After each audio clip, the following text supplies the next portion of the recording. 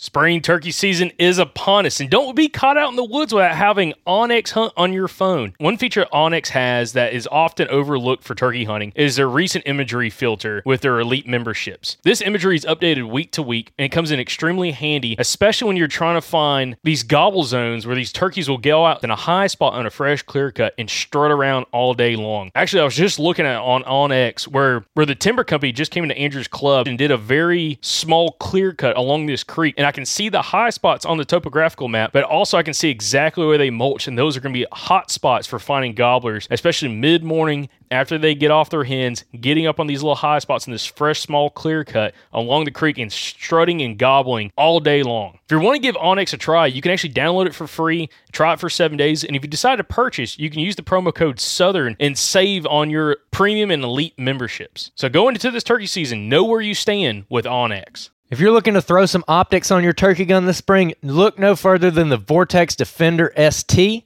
This is the red dot we're going to be running this season. We're excited about it. This thing's built like a tank, super lightweight, super long battery life, everything you need in a good turkey red dot. And if you want to get a discount on that red dot or any other Vortex optic, go to eurooptic.com and use the code SGN10 to get a discount. That's eurooptic.com, code SGN10.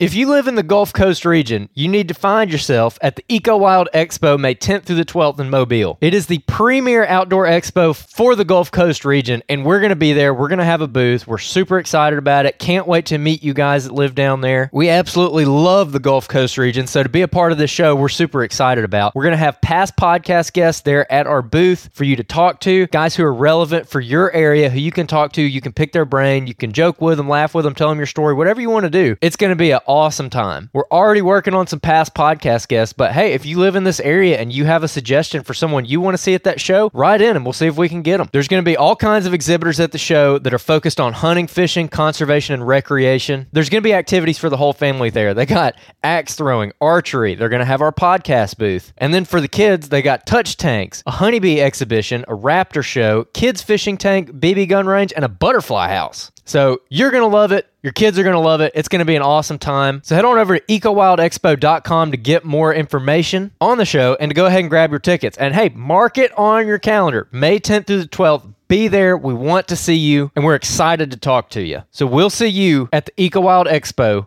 this May 10th through the 12th at the Mobile Convention Center in Mobile, Alabama.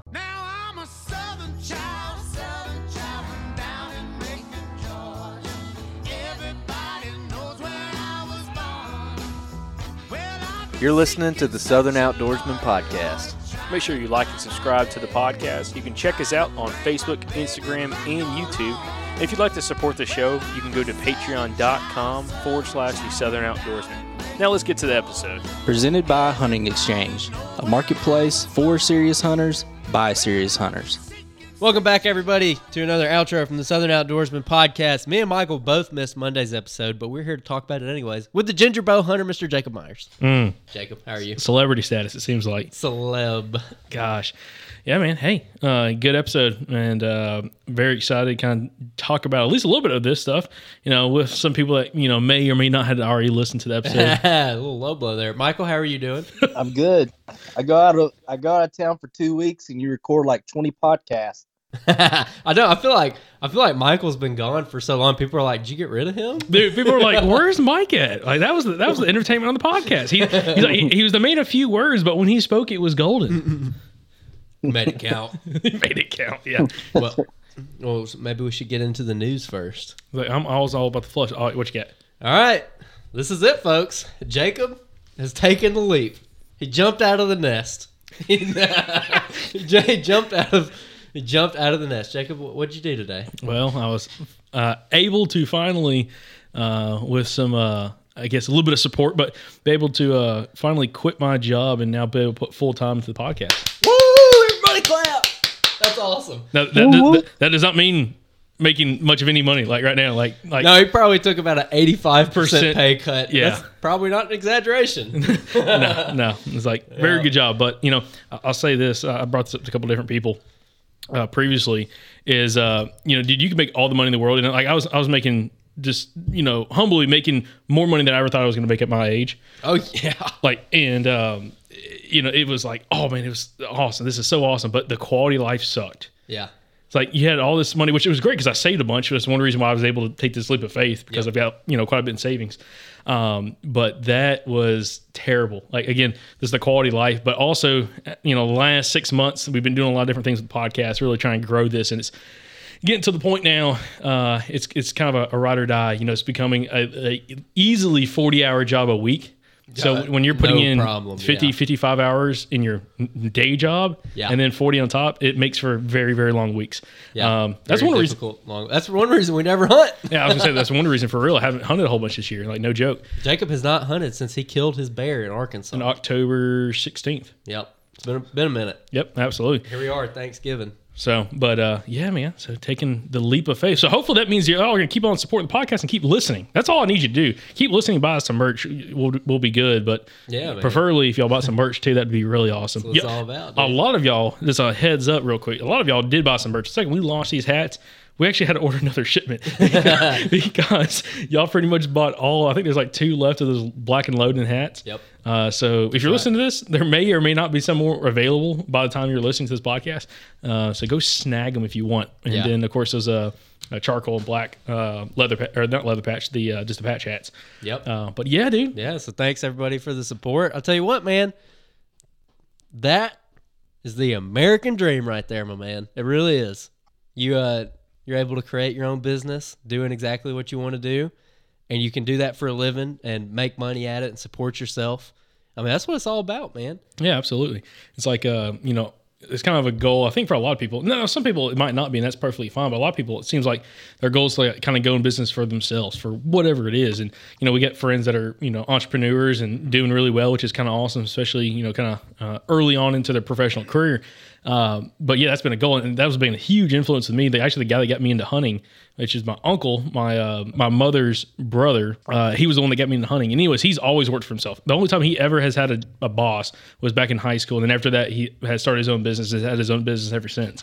And he was always a big influence. I'm like, dude, you kind of need to do something where you can kind of, work for yourself and kind of run your own schedule.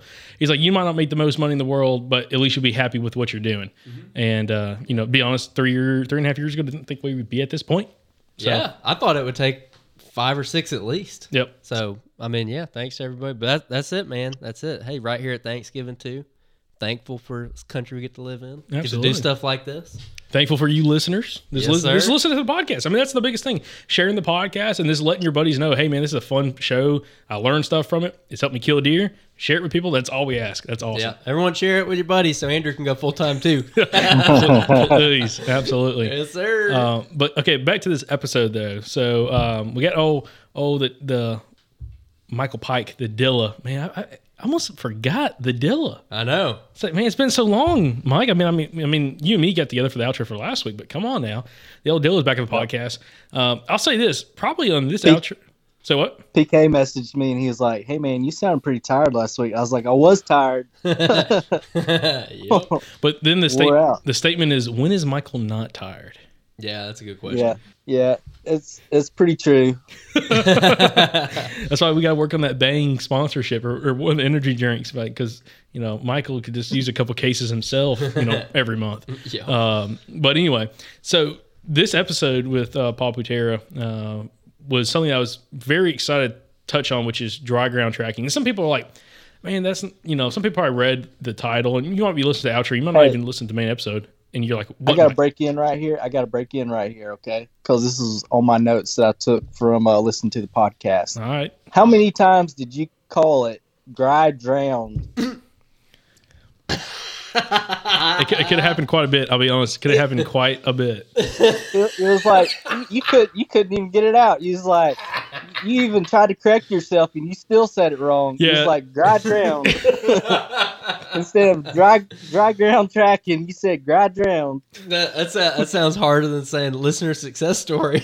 It's always like listener success story. Or this listener sex story. You're like, what? I've said that. That's not in the reviews next time. Listener sex stories. No, dude. That'll be the Patreon late night episode. Exclusive content. Oh my gosh. Oh, dude, no, That fans only. that fans Chuck Davis. or only folks. I saw that. That's funny. Yeah. Oh man, yeah, Mike, way to derail the conversation, but you're right. No, I was early in the podcast. I was struggling with it a little bit. I was like, man, there's one point I was like, man, I should have told Andrew to cut this part out, and he didn't. You know, I never even told you so. Of course, you didn't cut it out. No. I was like, you know, that first time I struggled, I was like, I was like, this. I couldn't. I could not get it out. And Paul was probably like, what the hell's wrong with him? But the Can't topic. talk real good where we're from. No, it's Alabama for you. So we're trying to play the stereotypes for everybody. Makes people have a little more confidence in themselves. So no, the episode though was something that was really interesting because it's a topic that I've been always wanting to find somebody that was successful doing, which is again tracking deer without the aid of snow. And if you live in the Southeast, of course, that's very, very rare. We deal with snow. And I know, Michael, you've talked about a couple situations, with some past guests about how much snow can play a factor of learning deer movement and habits if you have snow on the ground for, a decent amount of time. And we just don't, unfortunately in the Deep South have that opportunity very often. Or when we do have the opportunity, it doesn't seem like the snow sticks around long enough for it to really aid us in tracking. Most of the time, it snows and within 8 hours it's melted. Yeah, the only time I've ever had snow, 2 times actually. There's been 2 instances. In both instances, I learned a lot and actually killed 2 really nice bucks on back-to-back hunts, one in an evening hunt and one in the morning hunt, just because you can see exactly where they're going. And then the second time was actually in Barber County. The other was on a private parcels, but in Barber County, I mean, it snowed, and I was able to go out there, track the deer, actually find beds, find where natural terrain funnels were, because you saw all the trails coming into this one area. And then whenever you saw the doe tracks where they started branching out, I was able to actually find a late season food source. There's so much you can learn, and that's only from 2 to 3 days worth of snow, how much you're able to learn, from those experiences. So, dry ground tracking is a lot more difficult, but he really hit on some really good points in the podcast. Yeah. And, one thing I find if somebody will pay attention, we've had guests on the past talking about tracks and how important tracks are. I think that might have been a year and a half ago, 2 years ago, Andrew, when we really get onto focusing on tracks. I think it was Bennett Toller, that episode we did with him. I think he's a South Carolina guy. Yep. And it was he's hunting sandy places, and he was the first one that really keyed in on tracks. Going around Wood blocks on fire breaks and stuff, and finding tracks going in and coming out, and basically hunting deer that way. That's pretty interesting. Yeah, that's what got me started on it, because people had mentioned it, but he was the one. I'll have to go back. I'll find that and I'll link it in the show notes. But his episode, he talked about using that to find out where the bucks were at that time. He'd find the track from that morning going into a wood block, and he'd circle the whole thing. And if it didn't come out, he's like, okay, he's in here. Mm-hmm. And he'd hunt based off that. Yeah, and that's interesting. But the whole thing about running with these tracks and keying on tracks, pay attention to tracks, not only to tell you potentially how, what kind of deer in the area, if you're not finding buck sign, keying on those tracks, but also not just finding crossings, but trying to follow those tracks back to a specific spot. And that's something that, we got into quite a bit with Paul, but he really keys in on those tracks, finds it close to some buck sign. And the best case scenario is okay, he cuts a track, and then he can find a scrape, within a certain distance that he then can find that same track in that scrape and then continue to work that buck back. And it's it's a really good woodsmanship tool, I see. It's hey, man, if you can really key in on reading the characteristics of a specific buck's track, if that is your goal to hunt a specific buck or a specific age class or size deer based off, hoof size, which again, you can't tell everything about that. But, I've talked to Bobby Worthington about this. He's never seen a young deer with big feet. He's it could happen, but he's I've never seen a 2.5-year-old or 3.5-year-old with, huge feet, 3.5 to 4 finger width, track, which is a, really, really big track. So that's something that he would always key in on back in the 70s and 80s. And even now he'll still key in on those big tracks. So I just found that extremely fascinating. But Mike, what's your take? Yeah, I'll go ahead and start off with some of the points that I wanted to really drive home, and that was the type of soil, because some places are a lot more a lot easier to track on.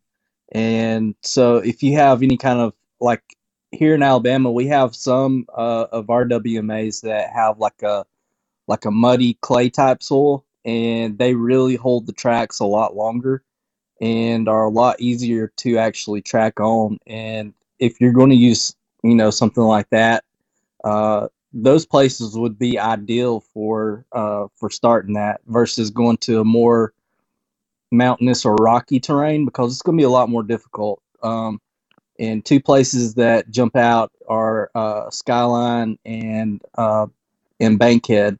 It's a little bit more difficult on those areas to track. I've tracked on Skyline and tracked back to a deer and jumped it up, but it was right after rain, and you can always tell when you're going through the woods, especially like when there's a whole bunch of like hardwood leaves, like different oaks. They'll be kicked up, and you'll see like darker sides of the leaves, and then you'll see lighter color sides of the leaves. And I guess that's either because of maybe it's the sun bleaching some of it out, or maybe it's just because water's on one side. I'm not really sure, but you can tell the difference in color and how they're kicked up, and it's a lot easier to go through and track in those types of areas. But back to the point of trying to find an area where the soil type is going to be easier for you to track on. I think that's really key for us down here in the South. I'll be honest, I try to ask that question about probably the more direct way to do it. I should have just asked directly based off soil type, like, sandy soils versus more clay based versus more kind of like that more, agriculture, just that has a, well, kind of like in a place where you're in a deciduous forest, a lot of times the soil, because of all the leaf compounds, or the leaf litter on the ground, breaking down over, years and decades, can be pretty light and airy. Some of the soil that you can get, it's like it'll hold a track surprisingly well in some of those areas. And I found that up in Arkansas too, up in some of those mountains.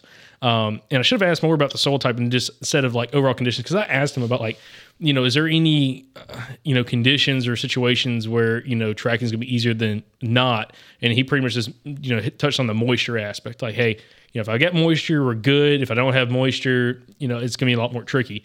But that's a good point with, especially for someone green and new getting into this, if you're in the Southeast and you hunt an area or nowhere and you have an area that has more kind of that clay-based soil that's a little bit more, how would you describe that to somebody that's like maybe not in an area with clay, Michael? It's almost like putty. Like, I mean, if you set something down there, like almost like cookie dough, like whatever you press into it, like it's going to hold that form.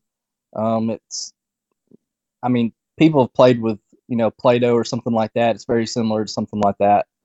And it holds that form even in a good rain. And you can usually tell after it rains, like if that's an old track, it's not going to be as well defined.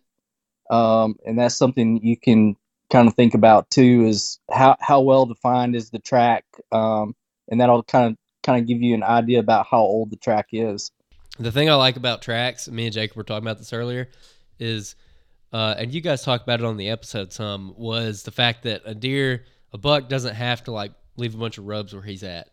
But he's leaving tracks when he's walking. He might not always be walking on top of something that's going to leave a good track, but he's always walking around and he's going to step on something where he can leave a track. Whereas he can walk past a million saplings and not make a rub. He can walk past a bunch of licking branches. And I use the example of Zach's buck, which if y'all were listening last year, one of my best buddies, Zach Eccles, he shot a huge buck on the WMA that we all hunt, and 165-inch deer. I'd seen the deer the year before and filmed it, and we'd scouted in there some for it. And where this buck was living is pretty interesting. Where he was actually spending a lot of his time in this thicket, I scouted it several times. Never really found that much buck sign in there. Nothing very impressive. There was like scrapes and everything on the outskirts of it. So there's an SMZ down there, like where the big creek is. And it's maybe like, I don't know, like maybe a quarter mile, maybe less than that, from the thicket he was in to like this big creek drainage with a sizable creek in it, hardwoods. That's where all the buck sign was. There was lots of rubs, lots of scrapes over there. I mean, like very distracting sign. And that's where everybody in there was hunting. The thicket he was living in, there's like nothing in it. There was no rubs to be had in there. There wasn't any scrapes in there. And you go walking through it, and it's all saplings and licking branches. You'd think it should be tore up with him living in there and possibly other bucks, but it wasn't. But that's where he was hiding out. And I remember in the episode, Paul said something along the lines of, well, you know, if they left that much sign, he'd be dead. And I was like, man, that's a good point. I mean, it just made a lot of sense to me. So there's definitely something to that, something to be paid attention to. You know, just because there's not a ton of buck sign there, if it makes sense for him to be there, I mean, start looking for tracks. Well, I think you pointed out something important there also is we have a lot of creeks down where we live, like on usually each side of the ridge. And I think you can walk those creeks and kind of get an idea about, you know, maybe where he's crossing and maybe what ridge system he's on and using. Those are areas that have, you know, a good bit of moisture and will hold those tracks. So it's a good place to start if you don't have like a good clay-based like road system that's going to hold a bunch of tracks. Yeah, creeks are one of my favorite things by far to find tracks in. When I'm going into a new area, and we talked about this a little bit earlier this year, was, man, if you're going into a new area, you've never been there, hitting a creek and just walking that joker for like a long ways, that's a good way to start, especially if you're keying in on something like tracks where you can find a big track crossing that creek. And I like the distinction that Paul made because, man, we should write an article for the website that's like misconceptions, you know? Because, like, man, everybody I go into the woods with will see like a running splayed out track and be like, oh, that's a buck track. Just because there's dew claws, but it's just a running track. It's not a very big track either, but it's just like something we've been taught, and I believe that like for a long time, until probably like last year, so I'm not knocking anybody, but talking to some of these better deer hunters and how they look at tracks and how they read tracks, you realize that it's not what it always seems. It's maybe not what you've always been taught. And so being able to tell that difference is going to be huge because, I mean, dude, there's no telling how many hunts and scouting missions I've wasted looking at tracks that I'm like, oh, this is a buck. And it was definitely a doe, you know. That's just something to consider. Another thing, too, is like during the rut, a lot of these deer are going to be running around a lot more. So they can kind of be a little bit more deceiving around that time. So if you're tracking around that time of the year, then you might want to pay, I guess, a little bit closer attention to if it's a running track or not. Man, who did we talk? We went in depth with somebody on tracks one time because the best way to tell is if you have like a good walking line of tracks. You know, if you crossed a road or something, you can kind of see if the front legs are wider than the back legs, then it's a buck, and vice versa, it's a doe. I remember because I asked that question. And Jacob gave me so much crap about asking that question because apparently he'd already answered it like earlier in the episode, and I missed it. Who was that? No. Yeah, we brought up too if the tracks are inside of each other or not. Do you remember that? I remember that. Which one is it you want for a buck? Because I honestly can't remember. I don't know. I'm gonna have to figure out which dang episode this is. But I know that, like if the front feet are wider, then it should be a buck. If the back feet are wider, then it's a doe. Like as a general rule of thumb. As in distance between left and right hoof. Yeah. Yep. That's right. Yeah, that's an interesting point. Also, one other thing that Paul really talked about, which I just liked his detail of knowledge when it comes to reading tracks, because I feel like that's just something that's just not talked about. It doesn't sound sexy. It's not, people like looking at tracks like, oh man, it's tracks. It's not big rubs and scrapes. And like, oh man, everybody gets all jazzed about that. I'm like, dude, if I find a big track, especially like a set of walking tracks that are just really large, like Mike, what we found up in Tennessee on the old velvet hunt. Yeah. Son. That gets you fired up. In multiple sets of them, you're like, okay, well, there's a couple good bucks coming through here. But to me, that's like some of the best sign you can find because, a rub, a big rub could be rubbed by any kind of deer. I mean, it could be a small deer, it could be a big deer. Who knows? I mean, some people have different thoughts, like, diameter of tree and all that kind of stuff, and height of the tree. Scrapes, kind of the same thing. But if you find that track, that can really confirm, okay, is this potentially like a 150-pound deer? Or is this a 225-pound deer, potentially? Not saying you can say exactly how heavy he is by looking at the track, but you can say that track has splayed houses and it's like a walking track. They're not really spread out, as in like the steps. You're like, that deer's got some weight on him, dude. And probably like has some age. And kind of like what Paul said, deer get to a certain age, especially, probably 5, 6, 7 years old, and, potentially do get a little more flat-footed. Like they kind of, those hooves really do kind of start splaying out a lot more just from all the ground that they've covered throughout all those years. I thought that was really, really interesting. But again, to me, that can give you, especially a newer hunter, so much more confidence if you're hunting an area and you're like, I'm not seeing bucks hunt, but I'm seeing tracks. Well, start paying more attention to the tracks and really start measuring those tracks with your hand. And we talked about this in the podcast, but I'll mention again, you're measuring by the width, the finger width of that track. So if I'm using my right hand, I'm putting my left index finger on the left-hand side of that track, of that hoof, and I'm looking on my right-hand side. Normally it would be around my ring finger or even, potentially pinky of where the other side of that track is, from left to right on that side of that track. And if it's 3+ finger widths wide and it's a walking track, it's a pretty big deer. Mm-hmm. And I found one in Alabama that was a 4-finger track, which is unbelievable. And it was a walking track. It wasn't a running track. Mm-hmm. And it's like, you never know, what that deer could look like. But I've talked to Bobby Worthington about this a lot. And that was one of the biggest things he keyed in on back in the 70s and 80s, chasing these big bucks is, he'd get up in a saddle and he'd rake out a spot and make a big clear, a big open area that, is bare dirt, bare soil. And, he'd come and check it like a trail camera and try to find when that big track was coming through there and see if it was a big enough track that got him excited to hunt it. Yeah, I've heard that like years ago from Steve Bartilla, he's big with deer and deer hunting, or he was, I don't know if he still is. He's like a big deer manager guy up in the Midwest. And I was listening to him or reading one of his articles one time, and he was talking about finding a buck's track on like the edge of a bean field or something. And he would take like a twig or something and stick it down in the track and cut it to shape or cut it to width. So it just fits inside that track. And he'd go walking around the property trying to find the track that matches up exactly with the length of that little twig. And that's how he was. I thought that was pretty slick. When I first heard that years ago, I was like, "Hey, okay." Y'all just took two of my things from my notes. One was the splayed track, and one was the breaking the stick to measure it. Yeah, yep. Well, Mike, I'll let you kind of take it away. I mean, kind of what's your takes on some of that stuff that we covered with the splayed track, and again, using a stick or some kind of form of measurement that's a little bit more defined. Yeah, I to be honest, I haven't done it, but that's what I had always heard. So. I was just going to bring it up. So I really liked how Paul was talking about not only using this during deer season, but also the scouting, looking for the tracks during scouting season.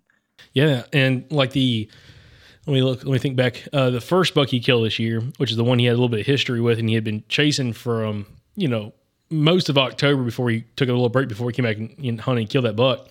But he had tracked that deer around the whole side of this mountain and found the bedding point based off where all these tracks were leading up to this point and coming off this point. And it was one of those things like he never actually went up to the actual bed. He never actually got up there and bumped him out of his bed necessarily, but he got within 150 yards of it looking at the tracks, and they were all going and coming from this one point, the secondary point. And that's how he was able to go in there and set up and kill that buck with the right conditions. Which is, that's really cool. But, on the flip side, a little bit later on in the episode, you hear about Paul killed the second buck he killed this year, which was unlike the first deer where he had a bunch of history with him and kind of had been in the area, really trying to fine tune that buck. The second buck he killed, it was literally, he went in blind, he found a good rub right next to the road, and he literally tracked it back through a swamp, up the side of the mountain, all the way back to below the secondary point where he was bedded at, found the first scrape that he was hitting, that he hit on the way back up, and sat up and killed that deer 30 minutes before dark. Man. And I'm like, that's just awesome. That's not bad right there. And that's something that, I kind of want to talk about is when it comes to the characteristics, I say characteristics a lot in this podcast. Again, you can make a drinking game if you really wanted to. But the characteristics of a buck's path of travel while you're tracking him can tell you a lot, like he said, about potentially what does this buck look like? Is he diving right through a thicket, or is he kind of walking the edge of it? Is he going through blowdowns, or is he going clear around them? Is he walking through trees that are 18 inches wide, or is he going around all that? Kind of tell you potentially, what does this deer look like, but also what is his form of travel that he really likes? so that when you actually lose those Getting tracks, in his head, learning his personality. yeah, we'll learn his personality, but also when you're tracking that deer and you lose those tracks, which is gonna happen. I mean, it's gonna happen at some point. You're gonna lose the tracks, and then you got to use that woodsmanship of, okay, based off of what I've been following so far in his path of travel, now looking out in front of me, whether I'm in flatland, hill country, or mountains, based off what we had just come through, what is the most likelihood of path of travel from this point on that I can try to go find his tracks on? Yeah, that's pretty slick. That's something to think about right there. So that Based leads on- into one of my next notes, which was if you lose the track, then back up to where you last had it, and then kind of branch off in a different direction if you didn't keep tracking it on that route I guess you were on initially.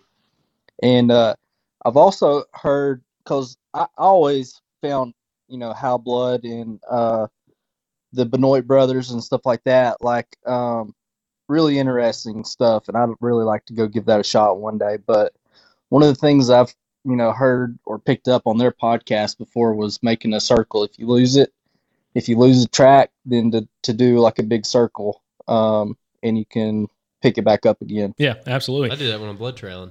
Oh yeah, Andrew's a pro at that crap. Like if you got a wounded deer, Andrew's the guy you want with you. Yeah, man. He's the guy you want like on that blood trail with you. That and a couple good dogs. No, Andrew's half mutt when it comes to tracking. And Finding deer. hound dog hold a lot to me. Man, he found a doe back in Tennessee that I shot, but we got on film. I think that video's up, and it was a terrible shot. And I was like, "There's no way we're finding this deer." And it was a gut shot. And dude, I mean, we've been up there, and I was like up where I thought the deer was, and Andrew ran right off the side of the hill. I was like, "Oh, here she is!" And I'm like, "Dude, she was like 80 yards from where we shot her, whatever, 100 yards from where we shot her, like way down in the little draw." And I'm like, "Dang, man!" One deer that I was just like dead wrong on, and that was Michael's doe in Georgia. I was like, "Yeah, she's alive." I had no hope, and he went out there with the dog the next day and found her. Yep, I was like, "Oh." Well, it took me down a notch. Old No Hope Maxwell. Yeah, had a little slice of humble pie. But back to the episode. But the characteristics of, again, following the buck. But Mike, like you said, you got to use some common sense. If you lose the track, okay, what's the next best bet? You're kind of looking at the travel corridors in front of you, path to travel. Working up a little bit, trying to find tracks, circle back around. That's something Paul talked about in the episode too. That's why it can take him so long. 5, 6, 7 hours of tracking the deer. That's why he kind of start, early, mid-morning and kind of work his way until he tries to find something in the afternoon, potentially set up on. But y'all were talking about following creeks earlier. And that's something Paul talks about later in the episode when he starts talking about his hunt in Ohio, where he had a run-in with a 160-inch buck. And he found the sign, found the tracks of this deer and sat up and freaking had him come by at 30 yards and he just couldn't get a shot at him. But that was what he was doing. He was staying low, and he talks about this in the episode. The two major factors for dry ground tracking is moisture and starting low. If you're in hill country, anything like that, like starting low in the creek drainages and everything like that, find your track and then work your way up, because your track's going to be a lot more crisp and probably easier to find in the bottom than it's going to be up on top of one of these ridges. So that's kind of his perspective. But he was doing that in Ohio, and he hunted there for 10 days. And he said, I think it was like 8 days, he pretty much was doing that. He was like covering ground, trying to find a good track to then go off of. And he found some sign and everything like that. But the day he saw that 160, he found, the tracks, he found the rubs, he found the scrapes, kept confirming that sign, and then got to the point where he lost the sign. So he's like, well, that buck's not working much farther this way, and I'm not finding tracks. Circled back to the last point of sign, set up, and had the buck come by at 30 yards. Also, another thing, because I know y'all didn't listen this far into the podcast, because it was like, over 2 hours into it. Nothing against y'all. I'm just saying for the listeners who may or may not have already gone through this whole episode. This episode dropped today. Yeah. By the way. Yeah. While we're recording this. Yeah. Yeah, and I worked all night, so yeah. Maybe you should listen to it while you're at work, bro. Actually, no, because that wouldn't work. It dropped until you were heading on home this morning. Well, no, anyways. But one thing he talked about was finding that sign and sticking with that fresh sign. And what I mean by that, the second buck he's killed this year, he talks about this in the hunt. This is about an hour and 45 minutes into the episode. And he's literally going up the side of this mountain on a fresh track. And he actually sent me photos of the tracks. I mean, it's like, it's like dark soil out there. And you could tell it's got some softness to it, but it's not like clay. Like, it's not super crisp. Like, it's more like a smear mark of the track, okay? And he comes up over the top of the ridge, and he talks about the episode. He's like, right when I get over the top of the ridge, I take a right on the ridge, and I start finding scrapes and some rubs and stuff, but they're older sign. And when I'm thinking older sign, I'm like, okay, 4, 5, 6 days old, something like that. He's like, no, it was older like from 24 hours ago. But it wasn't older from when I was tracking this buck at 9 o'clock this morning. So the track was fresher than the scrape. Yeah, the track, he's like, this track was from this morning. I'm tracking this buck at 9 o'clock in the morning. So that sign was older than 3 or 4 hours old. Did he go into how he could tell that track was that fresh? Just the crispness compared to everything else. Like, it was just perfect. And also based off conditions of the day and everything. That's something that you'll get better at with time, because that's something I learned back when I was trapping a lot, was being able to, which that's something that trapping will teach you, is being able to read the freshness of tracks and everything, especially when you're running like a dedicated trap line and you go to the same places every single day, once a day, twice a day sometimes, and you go out there, like let's say every morning, and you check them and you see where the tracks are, and then you can see how those tracks like weather with the current conditions you're going through, because it's always changing. But after a while, you kind of develop an eye for it, and you'll be able to look at it and kind of tell, like, okay, this track around the edges, based on this or that, like it hasn't had dew on it yet, it hadn't had a frost on it yet, or he broke the frost when he stepped right here. Something, it's little things like that. The dew around here, the dew is the biggest thing, because we have a heavy dew pretty much every single morning throughout the entire year, and you'll be able to tell in a track, if it's had dew on it, it won't have that crispness on it. The edges won't be sharp, just general stuff like that. The best way to tell the freshness of a track is go down a dirt road, have a deer cross in front of you, park right next to where that deer came across the road, get out and look at the track. Yep. And just visually see, okay, this is what literally a track that's 30 seconds old looks like. And then go look at a bunch of other tracks. Yep. And start comparing it to what that very fresh track looks like. Go down the road until you cut another set and see what that looks like. You don't know how old it was, but now you have something to compare it to. Well, but back to the part that Paul was talking about when he was coming up and he was aging sign. And this is something I found very fascinating, because he came up that ridge on top of the mountain, or closer, going up the mountain onto this ridge, and went right for sound like probably like 100 yards or so, and it was all old sign, and old sign being like older than the sign he was finding coming up the hill. Okay, so it might have been 12 to 24 hours older. So he's like, the deer didn't come this way because he didn't hit any of this on the way back this morning. So he had to go the other direction. So he turns around, goes the other direction, and instantly, after some distance, finds some super hot scrapes that he had hit that morning right before he went up to bed. And at that position, he had what's that pool thing called? A vernal pool. Vernal pool, which is like just it's a kind of wetland. Yeah, it was just like a pond up on the side of the mountain, and that one of these scrapes was real close to, and then right above it was another secondary point that he was suspecting the buck to be bedded on. He sat up right there on that verdant pool and right next to the scrape, and killed that buck that evening. The same day he was tracking him in, killed him that afternoon, 30 minutes before dark. And he said if he would have came up over the ridge and sat up on the sign that was right there that he hadn't touched on the way back up the mountain, that deer would have came by him after dark. Like, he would have never seen that deer. So I thought that was really kind of interesting, like truly, and that's woodsmanship. Like, it's gonna be hard if you haven't really paid attention to that kind of stuff to really key in on aging of sign of what you're dealing with. But I found that very, very fascinating. So yep, if you haven't done it before, you're gonna probably go out there and have a hard time finding a track, and then you're gonna have a hard time staying on the track, and then when you figure those out, you're gonna bump a bunch of deer before you learn how to know where to stop and everything.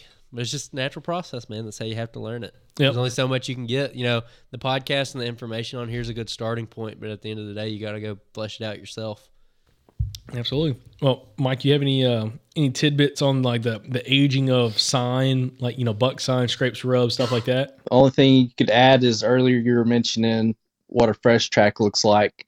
I would say that if you get like a light rain, to go look at that track again and see how it looks after that. That way you can kind of tell, the difference. Yeah, another thing I do, whenever I'm walking in and the road's kind of muddy, I always intentionally kind of walk in the muddy spots to leave my tracks there. Even though, it might not be the best idea from, people walking in there, potentially following you or whatever if you're hunting public land. I'm not really worried about that. What a celebrity over here. People following him. Lord. Well, some people, I know people who will not leave tracks behind a gate because they're afraid of people walking in and like trying to follow him and like, oh, somebody else is hunting here. It must be a good spot, which I get. But I always try to leave my tracks in the mud. And then when I'm coming back out, I try to see if a deer's stepped on top of my track, which happens, pretty often. Or turkey hunting and they walk right by your truck. Well, yeah, he did, and he didn't make it that morning. Yeah, that's what I was thinking. I was like, I was oh, right man. on his tail. Yeah, man, there's some fresh tracks right here next to the trucks. You walk across the road, drop it off the bottom, boom. Boom. Yeah, he didn't stand a chance. Jacob had some feathers stuck in his door handle. Yeah, I was when so confused. So confused. You're like, oh, you must have missed. He had no faith. You're like, oh, you must have missed one. I thought Andrew missed it. He was just showing he missed the turkey by putting feathers, like it was like breast feathers or something. No faith. I was like, oh man, he just freaking. I was like, I'll pull out some breast feathers because he'll know I killed it. Because how else would I get these breast feathers? Shot him low, baby. Shot him low. Shot him low. No, body punched him. Yeah, body punched him. Man, we got sidetracked on this. Mike's like, man, get off this turkey stuff. No, hey, so Mike, one thing I wanted to bring up, talking about Ohio again with Paul, when he's talking about working these bottoms, one thing that he noticed while he was up there, and he thought it was interesting. He listened to that episode with Clifton Denny, where Clifton was talking about with a little bit higher wind velocities, those bucks, cruising that bottom quarter of the ridge. And he said he noticed that like very much out there. Like that big buck was cruising. He said it was like at the 900 foot elevation line, which was like the bottom quarter of all the ridges. And that's where all the big buck sign was at. It was at that elevation line where they were just a quarter of the ridge up from the bottom.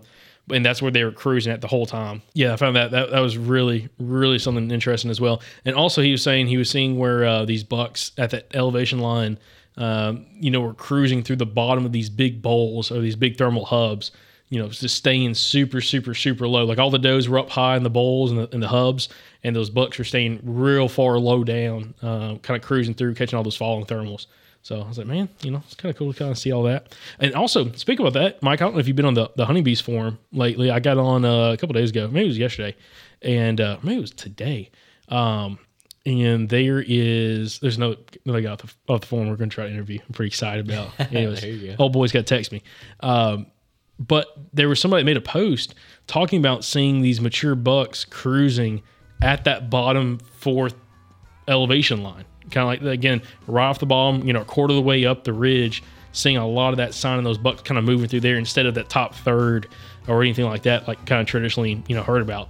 So I kind of was going through the thread. I thought it was pretty interesting. So, other guys, and I don't think it had to do anything with Clifton's episode. It was a topic that got brought up on the forum. So Cruiser Saddles is the newest addition to companies supporting this podcast. Cruiser is the maker of saddles and saddle hunting gear.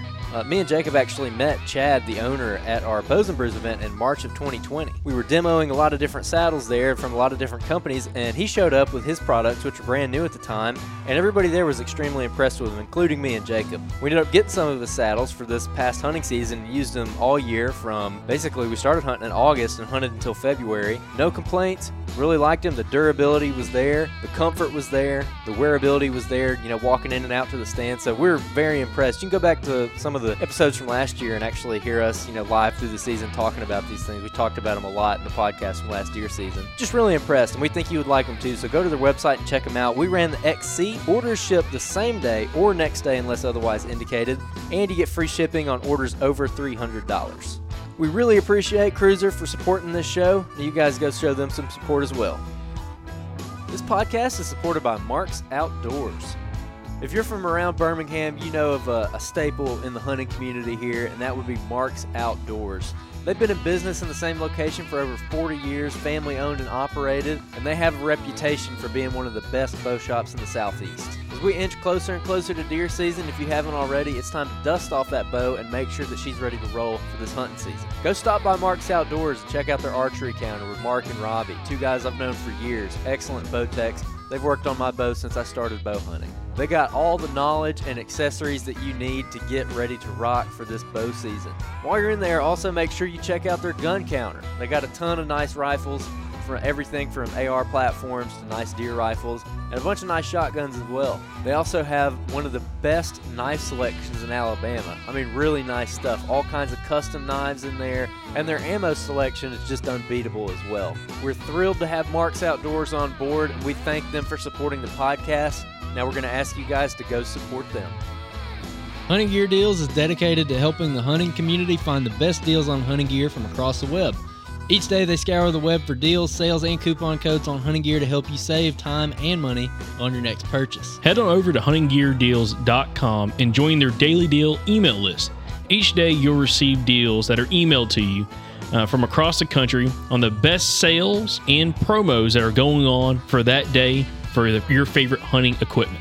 If you're a gear fanatic like us, then be sure to check out their extensive collection of unbiased and honest gear reviews submitted by hunters from across the country just like yourself. Black Friday and Cyber Monday is coming up, so when you're out shopping for yourself or for Christmas gifts, make sure that you check out Hunting Gear Deals for some great finds. Hunting Gear Deals is your #1 resource during Black Friday and Cyber Monday for hunting-related deals across the web. During these special sales events, Hunting Gear Deals compiles a huge list of all the best hunting-related deals in one place, saving you time and money. Make sure to go click the link in the show notes to go visit huntinggeardeals.com and see all the great deals they have right now.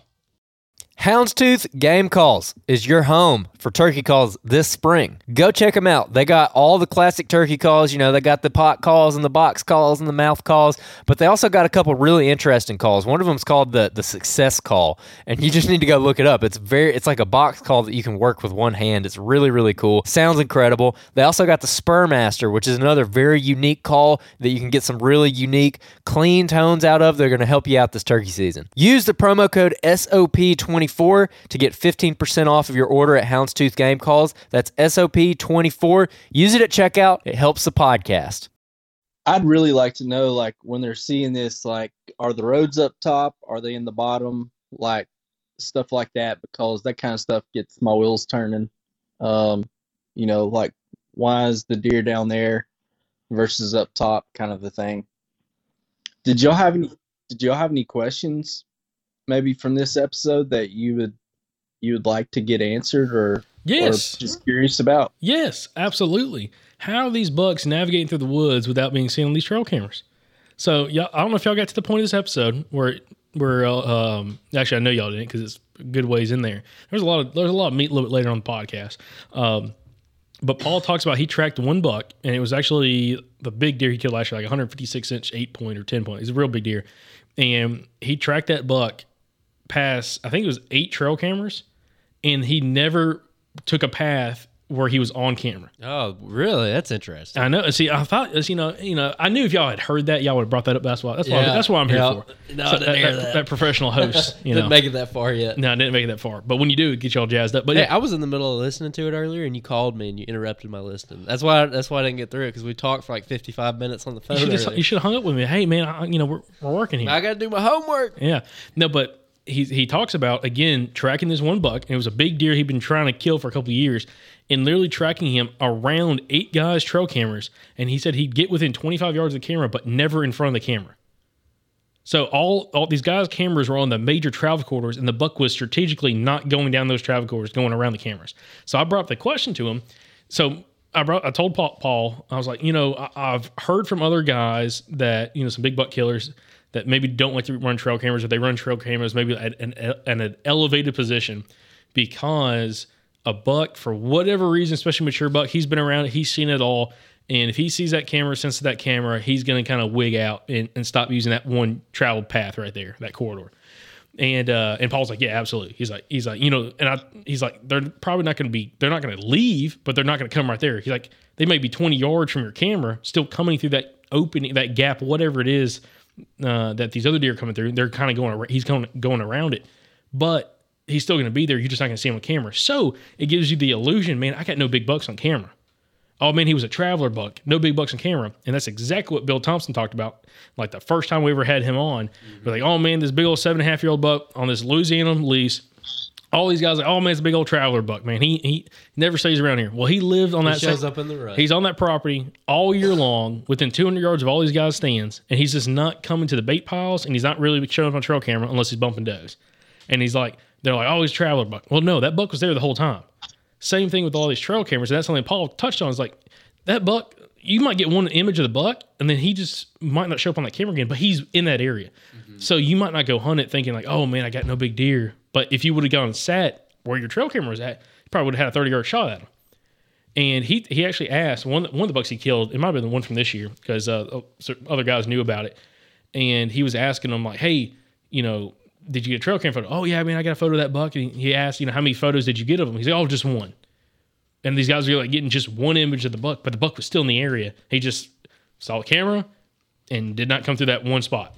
Yeah, wherever the camera's at. Dude, I think about that a lot when I'm putting trail cameras out. I try to be super conscious of it because I never try to put a camera where it's like looking down a trail and it's like eye level with them because I feel like they can see it, or like that infrared flash. I feel like maybe they can see that, but they're just more aware of it. And I even had an instance a couple years ago where it was like when I first started using video.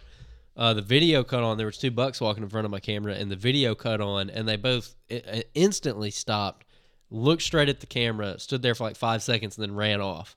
And like I'd pulled that card, and I went home, and I was watching the video on my computer, and I clicked to that one, and I saw that, and I went and got back in the truck and drove out there and grabbed the camera and pulled it. Well, so I brought this up to Paul when he was talking about the trail cameras, and this big buck was navigating through around all these guys' trail cameras, and he never would be on camera because the way he'd go around them. And I told him, like, Thomas, my brother up in Arkansas, he had a really nice buck on camera. Probably it looks like a 4.5, 5.5-year-old buck. He's 8 point, probably looks like 125 inches. It's a really, really nice deer. And it had on video mode down in the swamp, and this buck, he comes right around this brush pile on the camera. And he walks, he's probably 8 yards from the camera, and he just hits a brick wall. And it's dark, and he's looking at it. He looks at it, looks right, looks at it, looks right, looks left, does a little, tail flick, and then he like walks forward a couple steps, and he's like, "Nope, I'm leaving." And he turned and walked right back. And he has not had another image of that deer since. And it's an area that has a ton of deer like coming through there. And I'm like, I told Thomas, I'm like, "Dude, he's still coming through. He's just not coming through that spot. Like, he got wigged out, and that buck's got some age on. There's a lot of hunters in that area." I'm like, he's going around another way now, but he's in the area. So I just wonder about that, and Paul just kind of confirm it because, he runs a lot of trail cameras. But one thing Paul does, he puts all of his trail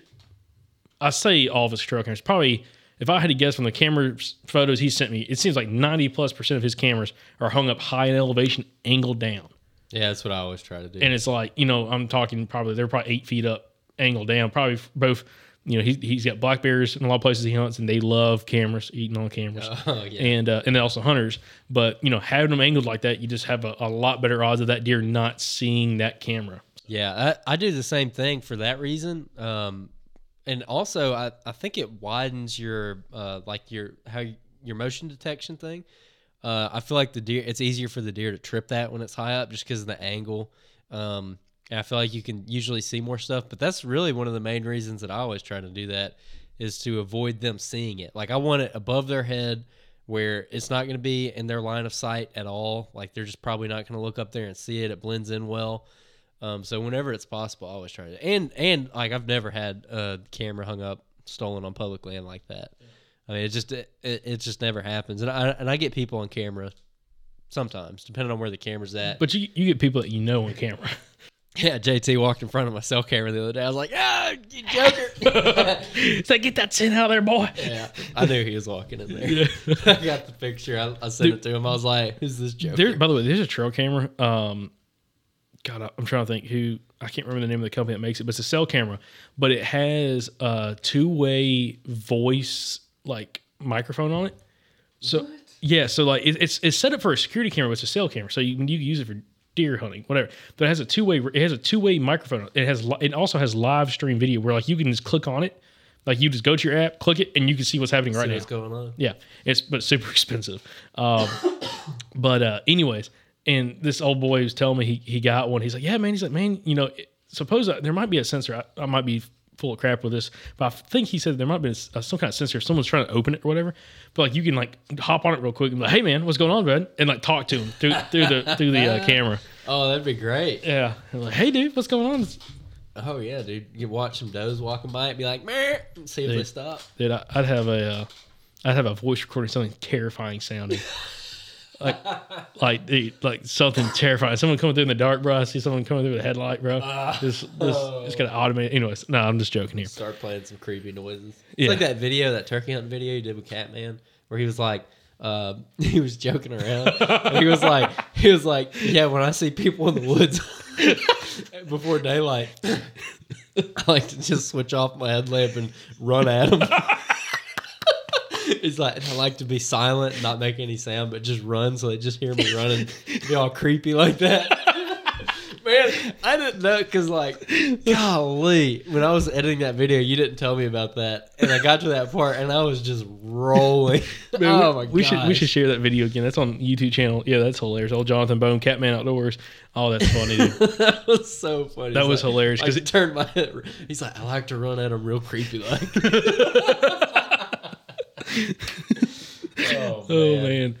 That's awesome. Well, hey, another thing about this episode, which again, you guys should have probably got to it because it was kind of early on the episode, which was Paul discussed about how 95% of his season he's on the ground, scouting, tracking deer, trying to figure them out, and only about roughly 5% of the time of his season he's actually in the tree stand.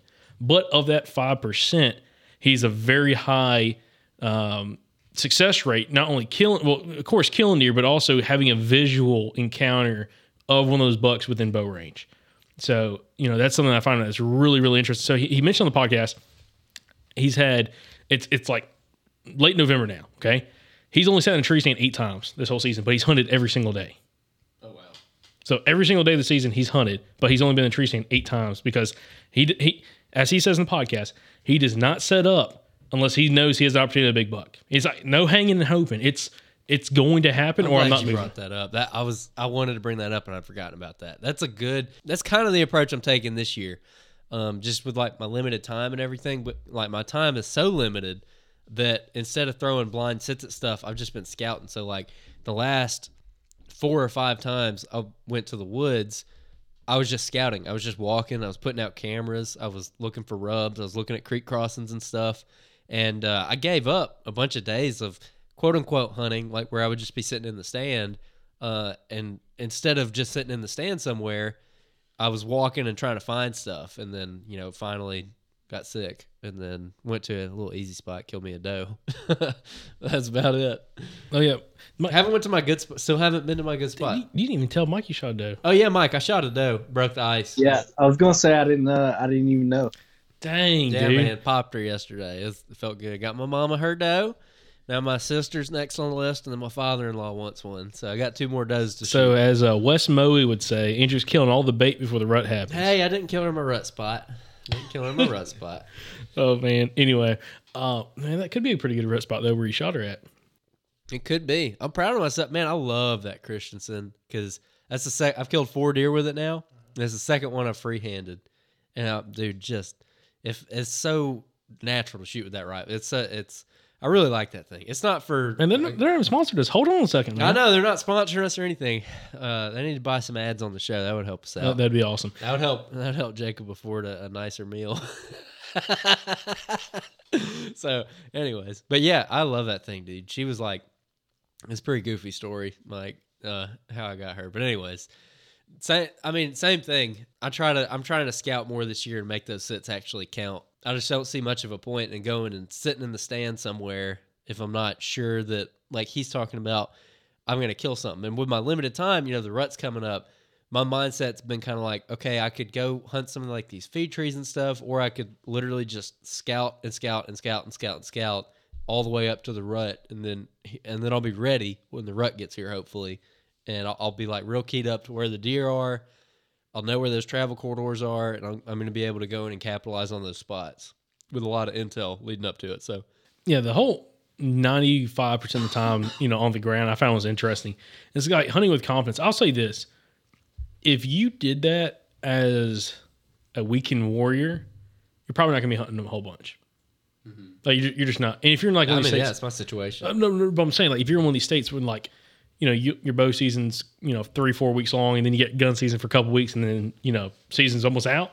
Like in some of these Midwestern states. Oh yeah. It's different if you don't have a whole bunch of time. So what I say is like take it with a grain of salt of like what he's doing, because he gets to hunt a whole bunch, and he's truly trying. Now he's trying to. I'll say this: Paul's also trying to find. He's not looking for just a buck. He's looking for one of the older, more mature bucks in the area. Whether he's got 160 inches on his head or he's 125 inches, it's fair game. Okay, so as long as he's an older, bigger body buck. But it's like, if you're just out there for, a good deer, yes, I think the scouting aspect is going to teach you so much more in-season scouting, figuring out exactly where these bucks are at and using some of these tracking skills, going back to figuring out these hubs of activity where these deer want to be at and these bucks want to be at. And then, dude, you got to put a little bit of time in the stand too. Yeah, I'll say that, for the average guy. But again, it's almost two-handed. You can still hunt blind and be successful, like Clifton Denny had on last week's episode. Even Paul Patera talked about hunting blind. But you have to have some common sense. You don't just go, I'm just going to go sit here, just go sit here. Yeah. Even though there's people that kill giants every single year doing that. All right, so that pretty much wraps up, though, Paul's episode. Again, thoroughly enjoyed it. Guys, of course, if you enjoyed it, share it with a buddy. Make sure you subscribe to the podcast, too. But in other news, Mike, what you got going on with you? I got a new vehicle, and I got a new gun, a new scope. Oh, yeah, we didn't talk about the new vehicle. Mike's got a little Buckmobile. Yeah, this is a sweet little ride, my man. Yeah, I went to the Walmarts earlier and got me a pad for the back little platform I got going on in the back. So I should have some 4 inches of memory foam now to make it more comfortable. And what is this ride you're talking about? What's the vehicle you got? You got to give some background because we don't know what you're talking about, my man. So it's a Lexus GX 470. It's 2007. It has the first gen Tundra V8 engine in it, so it's got the 1,000,000-mile engine in it. 200,000 miles on her, but it's all-time all-wheel drive, and it's 4-wheel drive and center diff lock. I got it all set up. I took out the third row seats and half of the second row seats, and so I can fully sprawl out in there in the back and sleep in any kind of weather conditions. So I'm pretty pumped about it. And it's a lot smoother of a ride than that big old jacked up truck. Oh yeah, man. Yeah, dude. Yeah, it's funny. It's like, man, guys are listening like a Lexus. Now, unless they're a car guy, they're like, oh man, that's sweet. Old 460 or I'm sorry, 470. My bad. Yep. Upgraded model. Well, it's a 460, but no, he's a 470 kind of guy. No, the GXs, dude, those are freaking sweet. So I guess it's not to get too sidetracked on this with the vehicles, but so Lexus and Toyota, manufacturing and everything, pretty much as in one. I'm sure there's some car geeks like, oh no, there's different things. But anyways, the GX 470 is pretty much like the Lexus's version of which vehicle from Toyota? It's the Land Cruiser. Yeah, it's built on the Land Cruiser platform. The European version is called the Prado 120, I think. It's very, very off-road capable. And they're more marketed to, like, soccer moms here in the U.S. So, like, all of them are in really good condition. They have really good service records.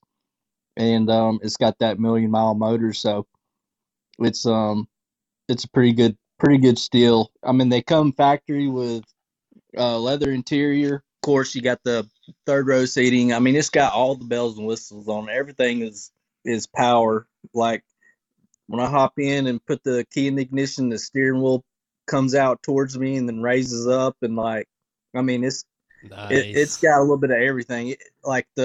Even the door handles are lit. Yeah, so you're not searching for the door handle. Like there's a little small light above each one. It's bougie. That's what I was gonna say. That's exactly what I was gonna say. I was like, oh, dude, my sounds like my truck. My truck does that same stuff, dude. When I got it, I was like, look what my truck does. It's no Clay Harper bougie with that GMC AT4. Yeah, his truck is ridiculous. I'm like, God, man. Take out the second mortgage on the house, baby. It's sweet, Clay. You got an awesome truck. I know you listen to the podcast right now, but awesome truck, bro.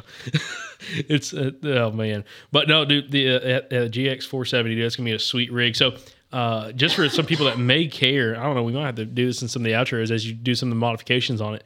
What's some of the first things you're gonna be kind of doing to it to kind of get it out of soccer? I mean, you've already done some, taking out the third row seating and half of the second row seating, but how are you gonna get it out of that soccer mom mentality into a big buck slayer, mobile rig? The plan right now is put a 3-inch lift on it and either 33s or 35s. With the old body chop? The old body chop? Yeah, the the old body chop if I go 35s. I won't have to with 33s, but then get an aftermarket bumper and aftermarket headlights and fog lights, and it's probably going to have a roof rack on it and some storage up top. That way I can carry more gear on these out-of-state trips and not be cramped in there. So I also plan on getting like a little Jackery system. That way I can power everything on the inside. Yeah, that'd be awesome, dude. Hey, are you gonna take that rig up to Iowa for the second shotgun hunt? I'm contemplating it right now. I may.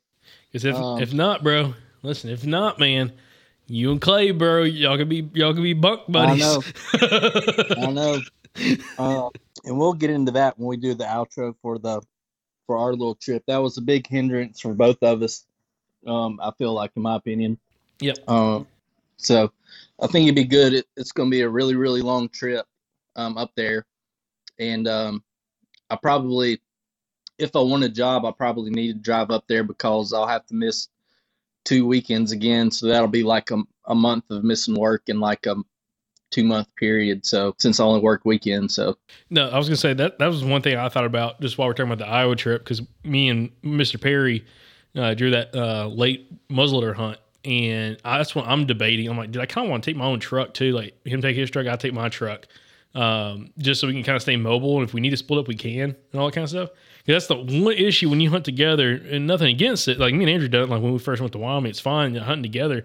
But sometimes you're like, okay, maybe we separate and figure out where they're at. Yeah, and then once we find them, man, we find a nice batch of group. We'll come and move on and do the all 3, 2, 1 countdown. Well, yeah, that, and man, I know a lot of guys who, especially Western trips, specifically elk hunts, who will go out west and they'll go on this big trip with their buddies and they all take one car, and then one guy will have like, I don't know, like especially with elk hunting, they'll have like they can't handle it physically. And they'll go home early. Well, then everybody goes home early. So it helps to have that, just in case something comes up, someone has a family emergency or something and has to go home. It's good to have those multiple cars. And like the lodging, if you're sleeping in your cars, dude, I always think about our first trip to Wyoming, like both sleeping in like a single cab. Cab F-150, dude, with no cruise control. Work truck, 17 hours. No power windows. Or 1,700 miles one way each way. Yeah. 30-hour trip.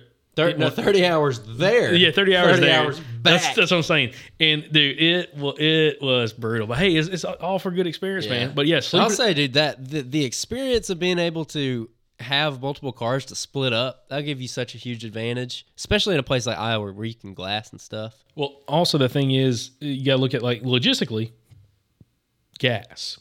Oh yeah, especially right now. Expensive these days. That was my big thing. The gas and just being able to switch drivers on that long of a trip. Ooh. Yeah. Because, you're going to have to take breaks and probably take a nap at some point. How far is Iowa? Where y'all are going? It's a long ways. It's like... generally, how long is it?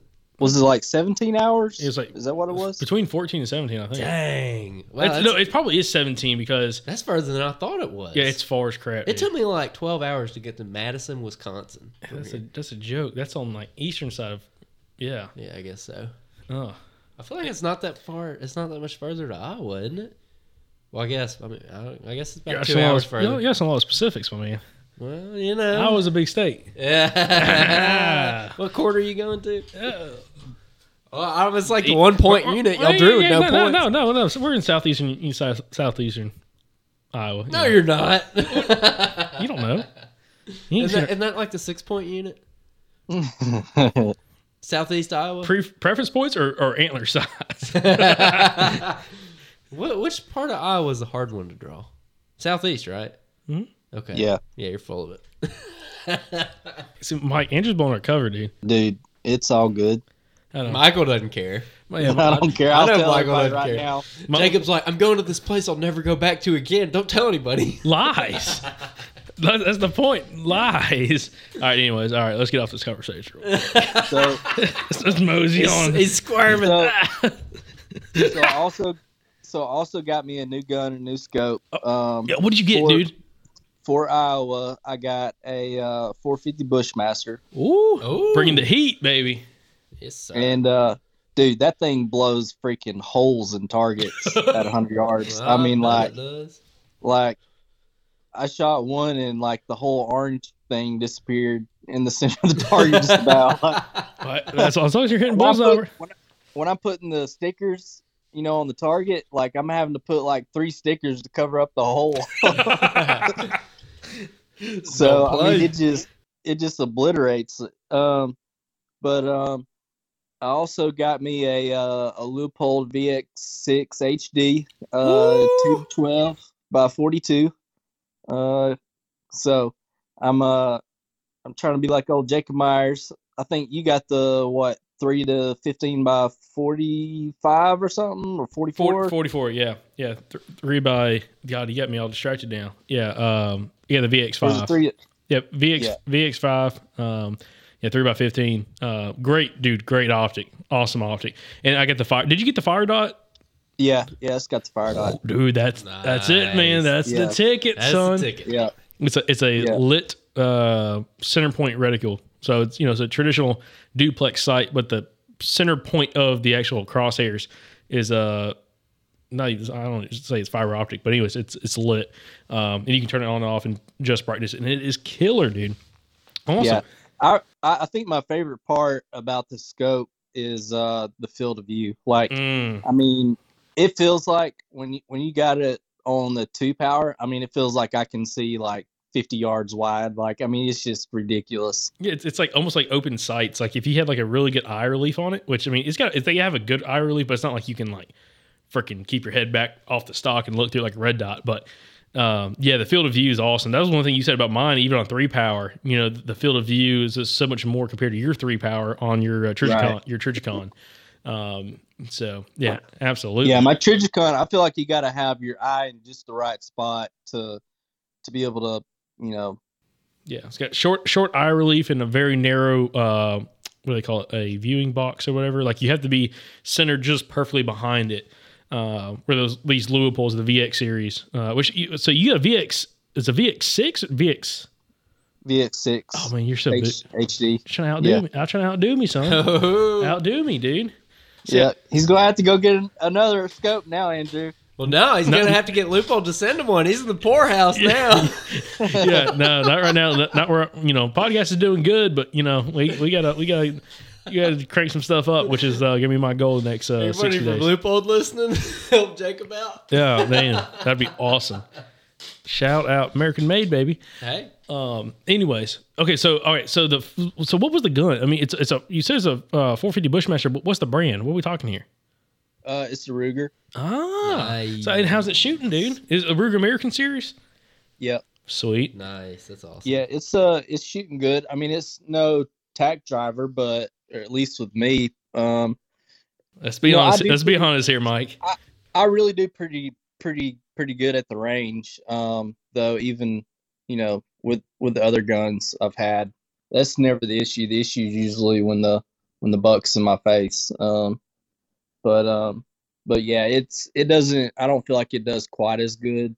At least at 100 yards. I mean, closer like 50. I mean, I was doing a lot better. I feel like at that distance than at 100. Maybe some of it was just me, but I had it on the tripod, so the bog pod. So yeah. I feel like some of it was the gun. Yep. But hey, let me ask you this. So some listeners are probably wondering, like, why did you buy a 450 Bushmaster? Can you talk a little bit about requirements for Iowa and kind of the reason why you bought a straight wall cartridge rifle?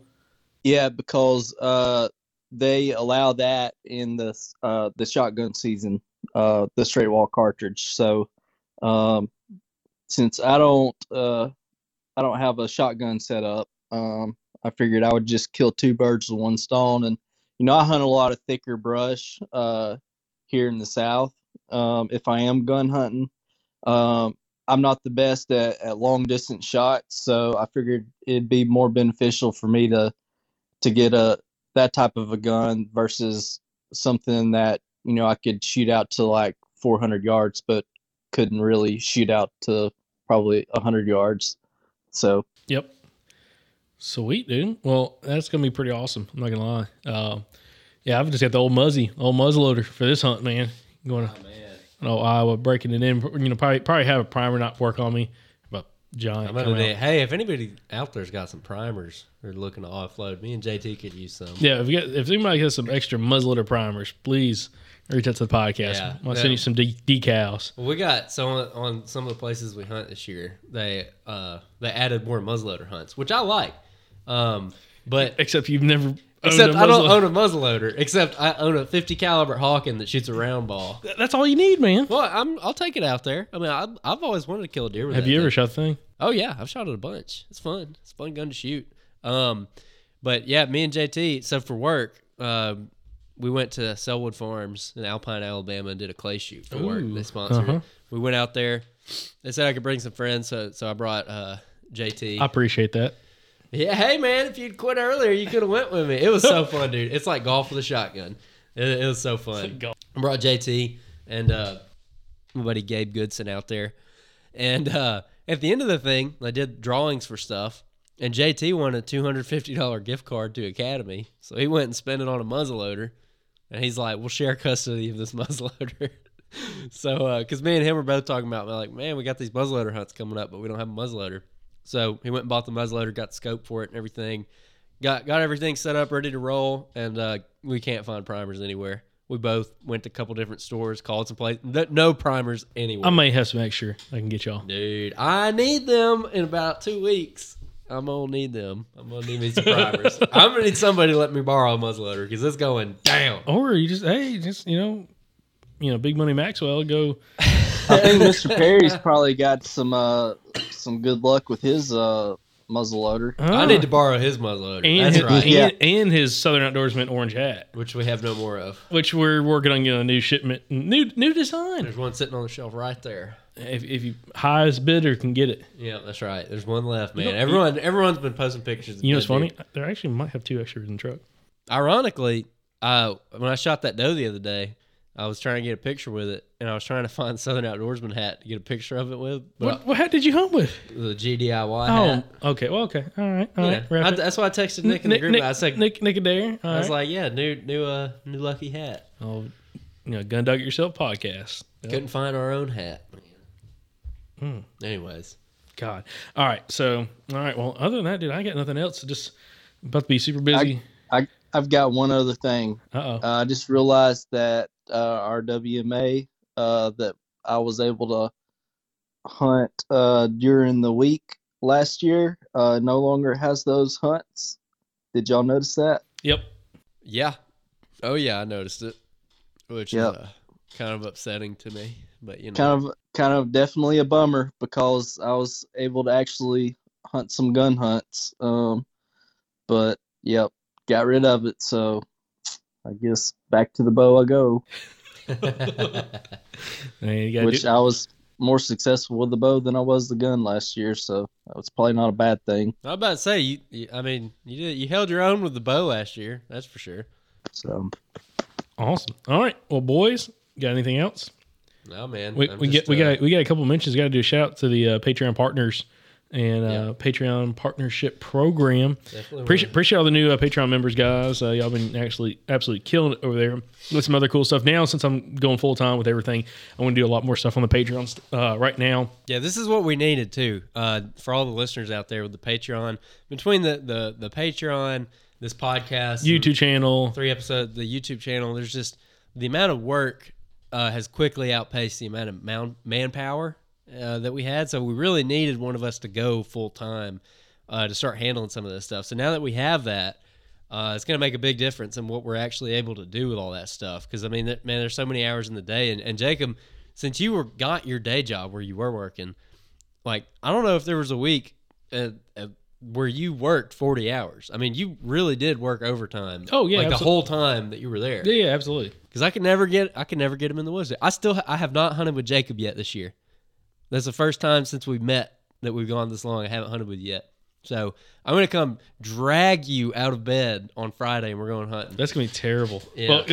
Well, no, it'd be okay for deer hunting, but we're going to go duck hunting, man. Yeah, I'm making them go duck hunting, man. We're going to have a good Hey, I got to go on that duck hunt too, okay? Hey, are you free on Friday, Black Friday? Yeah, he ain't doing nothing. Oh, that's that Black Warrior. That's the gun hunt that I'm going to. Well, don't skip your rut hunt. But we're gonna go duck hunting this year, dude. I've been giving y'all so much crap for not going because it's deer season for like 6 months here. So I'm like, you can spare one day to go duck hunting with me. They're in the prime rut. So, God. no, it ain't the prime. Where was I the other day? And I was all over ducks. I would love to know. I would love to know. I'm gonna have to think about it because I was all over some ducks somewhere. What kind of ducks? Are they wood ducks? I have no clue about ducks. They're just flying. Did they quack or did they make some weird noise? It's that noise they make when they come flying in right at gray light. Like okay. Oh, we're gonna have to talk about it afterwards. But anyways, I'm very interested in this. But yeah, I'm gonna make Jacob go duck hunt with me. You're gonna have a good time, man. This can be fun. I promise. Do I have to wear waders? Yes. Well, I don't know. I'll ask Colby and Clay. I think Colby's gonna go. If Colby goes, I think we'll have a boat. Sweet. Yeah. If not, we're gonna hunt some timber. We're gonna hunt some timber holes. So it's gonna be a good time. There's a lot of ducks right now where we're gonna go. So Well, I got a box of fingers shells. crossed. Fingers crossed. I got plenty of shells. Wait, Oh, at 20 gauge, I know bro. where it's at now. I got some 20 gauge. Yep. Still? Hey, Yeah. I know where it's at now. I'll have to tell you in a minute. Sweet. I'll tell it. I'm gonna mark it. I'll bleep it. Go. It's at What? Really? yeah. No kidding. Okay. Yep. Okay. That's all I need to know for now. Dude, could we go hunt that lake? Remember that lake up in Say it. I'll bleep it. the one that you went fishing at? Did you hunt that Oh, thing? that's a good question. Could you hunt that? I'm pretty sure you could. I'll have to check. Oh, dude, I'm telling you. I'll tell you what, man. If you're a guy that wants to go shoot some wood ducks, those random lakes and ponds out in the middle of the woods are freaking fantastic, dude. They are. I mean, I see more wood ducks there than a lot of places I go to. But anyways, That's basically what this was. It was out in the middle of the woods, just a little creek running through, and there was like a little swampy area, and they came through. I actually saw them floating down the creek. yeah, man. Where Because I was like, I thought it was a deer at first, What? and like one went by, and then I was like, another one went by, and I finally got my scope up, and I was like, is that a raccoon? And I was like, that's actually water. I was like, oh, that's ducks. yeah, they're probably woodies then. Yeah, I've been jumping them, man. There's a lot down here this year. I'm really excited, but I've been jumping them in my deer spot that I've been scouting. And I was telling JT and Clay, I was like, man, after the rut and everything's all said and done, get in here like late January, we need to come in here and hopefully clean up on it, because you can jump shoot creeks pretty easy. You know, that's fun. That's a lot of fun. But anyways, that was a tangent. All right, guys. Well, we got to mention some of our Patreon partnership, our Patreon partners that do a lot of our giveaways for the Patreon members, which super excited about that. Again, absolutely appreciate everybody who's been joining the members or for the Patreon. Got a lot of stuff going to be ready to rock and roll for the month of December coming up there. But what we've got going on, of course, which the giveaway will be coming out on next week's episode for the month of November, is I want to thank Backwoods Grind Coffee Company. And they actually do two $25 gift certificates to their website, along with a special discount code for Patreon only members. So you can, get you the gift certificate and use that discount code at backwoodsgrindcoffeecompany.com. Also, we've got Backwoods Mobile Gear. There's a $75 credit, which again can be used for any of their products on the Backwoods Mobile Gear website. Then we have JX3 Outdoors. JX3. Oh, I should say Backwoods Mobile Gear also has a special discount code for Patreon only members. So of course, if you're on Patreon, you can see the post there for the discount code for Backwoods Mobile Gear. Also, we have JX3 Outdoors. They have a $75 credit that goes towards anything on their site. So absolutely appreciate those guys. I'll be rocking the JX3 in just a little bit this season as we kind of get into some more firearm hunts. It's a great system for that. Also, we have Out on a Limb Manufacturing. $75 credit that Matt from Out on a Limb gives away every single month for the month of, or for the fall. For one of the Patreon members. You can use anything on the site. Absolutely appreciate that as well. Then we have mobilehuntinggear.com, and mobilehuntinggear.com not only has a special discount code for Patreon-only members, but also will make some custom stick talons, which is a carrying system for your sticks, your climbing sticks, based off if you're a saddle hunter or a tree stand hunter to make you more efficient while climbing the tree and also packing your gear into the woods. So you can check those guys out as well, along with, last but not least, Cache River Leather. Again, does custom leather work and leather job for all kinds of custom work. They do custom slings for the podcast for the giveaways. Again, that are designed for the actual members themselves. And actually, John Ball, the owner of Cache River Leather, is making me a custom leather chest holster for my Thompson Center Contender pistol. Oh, that's pretty Yeah, sweet. that He 30 made me a turkey tote. 30-30 pistol. Yeah, absolutely. So, great guys as well. But anyways, High quality stuff. Yeah, appreciate all the support from all these different companies. So, they've been fantastic this fall. And again, all the Patreon members, see the giveaways every single year, or every single month, should I say. So, of course, if you want to be a part of some of these giveaways and see and get access to some of these other posts we've done with the GPS studies and some other stuff that we're working on right now, you can go over to patreon.com/the Southern Outdoorsman, or just click, better yet, the link down in the description below on the podcast, and you can find not only all these companies, but also the Patreon details there as well. So, You boys got anything else? I'll just say Thanksgiving's about to come up. Happy Thanksgiving, everybody. Hope y'all have a great one. Hope everybody's families get together, have a good time. Hope everybody gets out to do some hunting this weekend. It's going to be a good weekend. I think we got a cold front rolling through. It's going to be fun. You have a good time. And then for the website, Jacob mentioned earlier the hats. By the time you're listening to this, the Richardson 112s, the Loden Black. Yeah, the Loden Black. If you want hats, we have 2 right now as we're recording this. There's 2 left. So I don't know about it. We got a bunch of the other ones though, so definitely go check them out. We're trying to get another shipment of the Loden Black ones. So when those come in, I think I say it, Loden, green. It's a fancy word for green. Green hats. Those are going to come in. Hopefully, we're going to get another shipment. And then I think we forgot to mention we got the Run and Gun, the good old Run and Gun Whitetail Hunters decals for the Facebook group. So if you're part of our Facebook group, the Run and Gun Whitetail Hunters, of course, we had the new decals and the new logo that we just released for the group. Had a logo made for it. Looks really great. Proud of this logo, man. Yeah, absolutely. Our logo guy, he kills it. Clutch. Yeah. Absolutely, every time. So, of course, you can just go over, hit the show notes down below. You check out some of the new merch, especially with Black Friday coming along. Are we going to do any Black Friday deals? Yeah, you're going to have to go to the website and find out. All right, guys. Or go to the show notes and find out. Go to the show notes, click the link, and you may be surprised kind of what we got rocking and rolling for this Black Friday. But anyways, appreciate the support, everybody. Yeah, go check out those decals. We got a bunch of them. So, y'all go check them out. We're gonna do reviews, or man, we didn't get any new ones, man. We read all of them. Yeah, check it, Mike. Okay. Dang. See, yep. Mike, that was Mike's favorite thing. The last one, Mr. H. Riddle. I wonder if that's Haynes Riddle. If it is, he had mentioned, he said, we have 2 public land deer on the wall because of these guys' effort. Oh, he just killed a good one. Yeah, he just put a good one down on Bankhead. So I was gonna say maybe. Yep. Maybe it's 3. He just messaged us. Said, hey guys, I'd wrote a review that you guys had on last week's outro. I'm the one that said we killed a couple wall hangers because of the show. I tried to reach out to you the day I heard the review, but I didn't think my message went through. Below are a couple deer that we killed last year in blank and blank. I'm not going to say the names. And this one is from today. Thank you guys for what you do. Oh man, I killed another one. Oh yeah. You didn't, I know. I've seen it. I've seen it, bro. Dude, I didn't. I just now saw this. That's what we were just saying. Oh my gosh, what a freaking! Oh, that's a good deer, man. Stud. Golly, he's thick. Holy smokes. Thick like a country biscuit. We gotta bring that He's back. thick as a country biscuit, man. I'm gonna need you to put me on one, Haynes.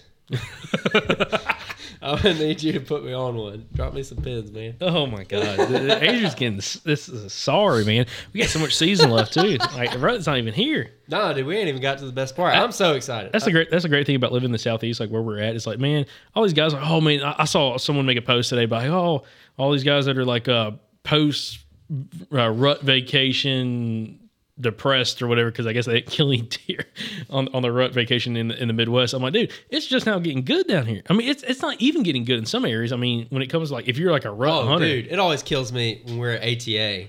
Oh, All these God. Midwestern like deer hunting industry guys are like, yeah, we had a great season. I'm like, the deer are running right now where we're from. Dude, we were at the Burris. I'm like, I shouldn't be here. Dude, we got to tell the story. So this was 2019. We were at because we didn't go 2020. No, it was 2020. We didn't go 2021. Yeah. So 2020, we're at the Yeah, there wasn't one in 2021.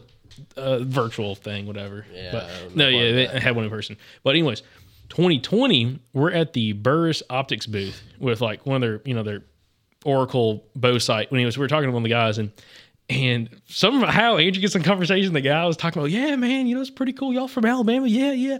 And Andrew just got like you were. I just pissed. went on a rant. It was like the second. I day. hate ATA. I don't like going to ATA. Yeah, it was like the second not day. Fun. It was like the second day, and Andrew's like, they are running right now. Well, I'm talking to you. There are bucks chasing does right now, and I'm here having to have this conversation with you right now. I'm like, well, Andrew, this is really working out for us, isn't it, bud? No, I wasn't mean to him. He was fascinated with it. He was fascinated. He's like, what? They're still running? But Andrew had all this enthusiasm. He's like, they're running right now, man. Yeah, right now. I was fired up. October or January. In the middle of 7th, Indianapolis. 8th, 9th, I 10th. don't like being in big towns in the middle of some faraway town. Man, you're like a dog that never got socialized, bro. I am. You got anxiety. I am, dude. Right? He's like aggressive around Whenever other people. Tiffany's like, hey, we got to go here. And I'm like, where is it? She's like, downtown. I'm like, oh. But you love going to concerts. That's what I don't understand. Because like I hate going to It concerts. depends on where Andrew, I'm the same way. I don't like big cities. Like, get me out in the country away from everybody. Oh, dude, I hate the thought of having a park in the city. I can't. Yes. I can't parallel park with the crap. Really? I've never had to. I lived outside of cities my whole life. Literally never had to parallel park. Oh, Except for when I go to cities. we're gonna have the culture. Yeah. You be the one driving. What is that? New Ford just got the auto parallel park. I'm sure there's more trucks that do that too. Oh, yeah. You need something like that. It's just sad. Yeah. Sad. Andrew. Okay. All right. While we're talking about things that Andrew can't do, he can't back up a trailer too. Let's just say it. R.I.P. If there's a boat behind him, No, I can back up a trailer. no, he's like, Jake, hop in. I'm not the best in the world at it, but I can do it. He's the guy at the boat ramp. It's got 4 lanes of the boat ramp. He's taking all 4 lanes up, boy. He's looking like he's got freaking just looking like an L with that trailer behind him. He's jackknifing left and right. Listen, Man. Wait, Wait, when have I pulled a trailer with you? Wyoming, bro. I remember the one spot you're like, I can't back this up. It was a parking lot. He's like, Jacob, can you? Yeah, I don't think I can back this up. It was like an 8-foot freaking little enclosed trailer. No, it's a 6-foot enclosed trailer. I have no recollection of this. I think you're full of crap. No, absolutely. I think you dripped this. No, that's where the trip. That's where this all came to fruition. Is like, oh man, Andrew cannot back up a trailer, and it was like an itty bitty little box trailer. I was like, oh wow, okay, let me hop in.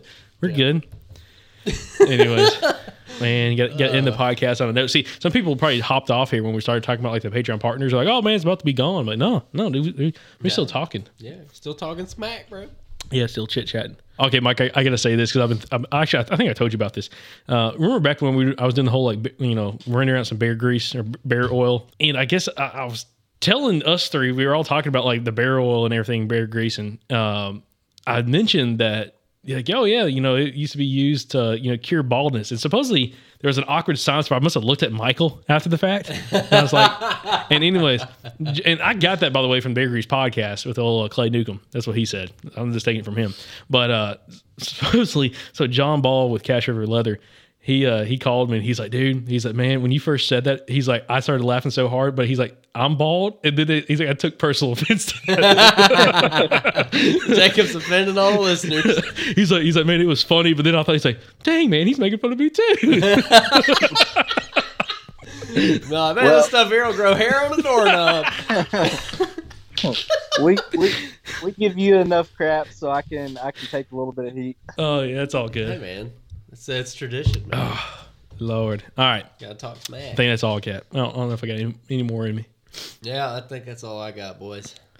Sweet. Well, Michael, any final words, thoughts, wisdom? Happy Thanksgiving, everybody. My birthday's Wednesday. Gonna be a year old or so. Oh, man. Man, he's turning 26, baby. Let's go. About to get tore up, son. How old are you gonna be, Michael? Oh, 37. 37. Daggum, son. I've been calling you 37 for a year now, so I guess it's now on track. Okay, we're good now. No, you're correct. No, I'm finally correct. Okay. All right, Happy cool. birthday, Mike. Hope you get a big old giant birthday buck. Ooh. Hey, that'd be nice. Dude, everyone, let's hope All right, Michael. so by the time you're listening to this podcast, if you listen to it on Wednesday, it is Michael's birthday. So get on everyone over. go message him. Get in his personal inbox. Yeah. Bombard him. This week it should be a good week for hunting. I think with the moon the way it's set up, I think this will be a good week for deer movement. All right, Michael. This is how we're ending it. Michael's Moon Minute. Let's go. All right, Michael. Yeah. Tell us what the moon's gonna do. Yeah, y'all get out there this week. It should be a good morning movement and evening movement, in my opinion. So, All right, I'm digging it. Man, you heard it straight from the dealer's mouth. Yeah, straight from the Dilla's mouth. Awesome. I love it. All right, boys.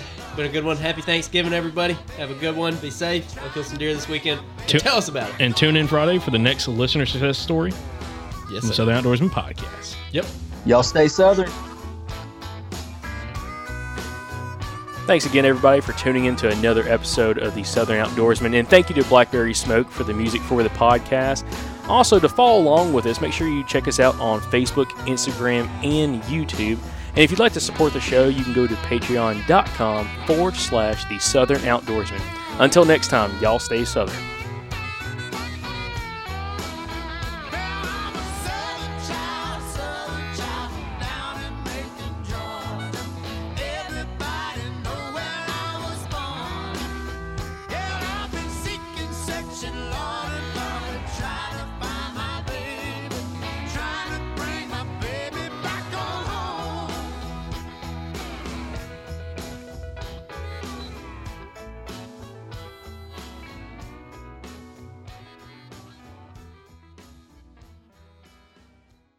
Y'all go ahead and write down the dates, June 28th through June the 30th. Go ahead and just mark those off your calendar so you can be at the Dalton Convention Center in Dalton, Georgia for the 2024 Mobile Hunters Expo. Y'all heard a ton of content from that expo last year that we posted. We talked about it a ton. Look, if you're the kind of person that listens to this podcast, this show was literally made for you. It was literally designed for you, which means you're going to love it. You know, all the best companies in mobile hunting are going to be there. A lot of the best deer killers in the Southeast are going to be there. A lot of our past podcast guests are going to be there. It's going to be an incredible event. And hey, if you've been looking to either get into a saddle or maybe a mobile lock-on setup or just a different kind of tree stand setup, I'm telling you, it's worth the investment to go to this show because they're all going to be there and you will get to try all of them in person before you buy it. So you don't have to order something online and then wait for it and then try it when it comes in to see if you really like it. You're going to get to go put your hands on everything all in one day, test it all out, and figure out exactly what works best for you and have it taken care of before deer season starts. So like I said, go ahead and put it on your calendar, guys. It's a no-brainer. You got to be at the show. Again, it's Friday, June 28th through Sunday, June 30th in Dalton, Georgia. We absolutely cannot wait to meet you guys there and talk hunting. So we'll see you at the 2024 Mobile Hunters Expo in Dalton, Georgia.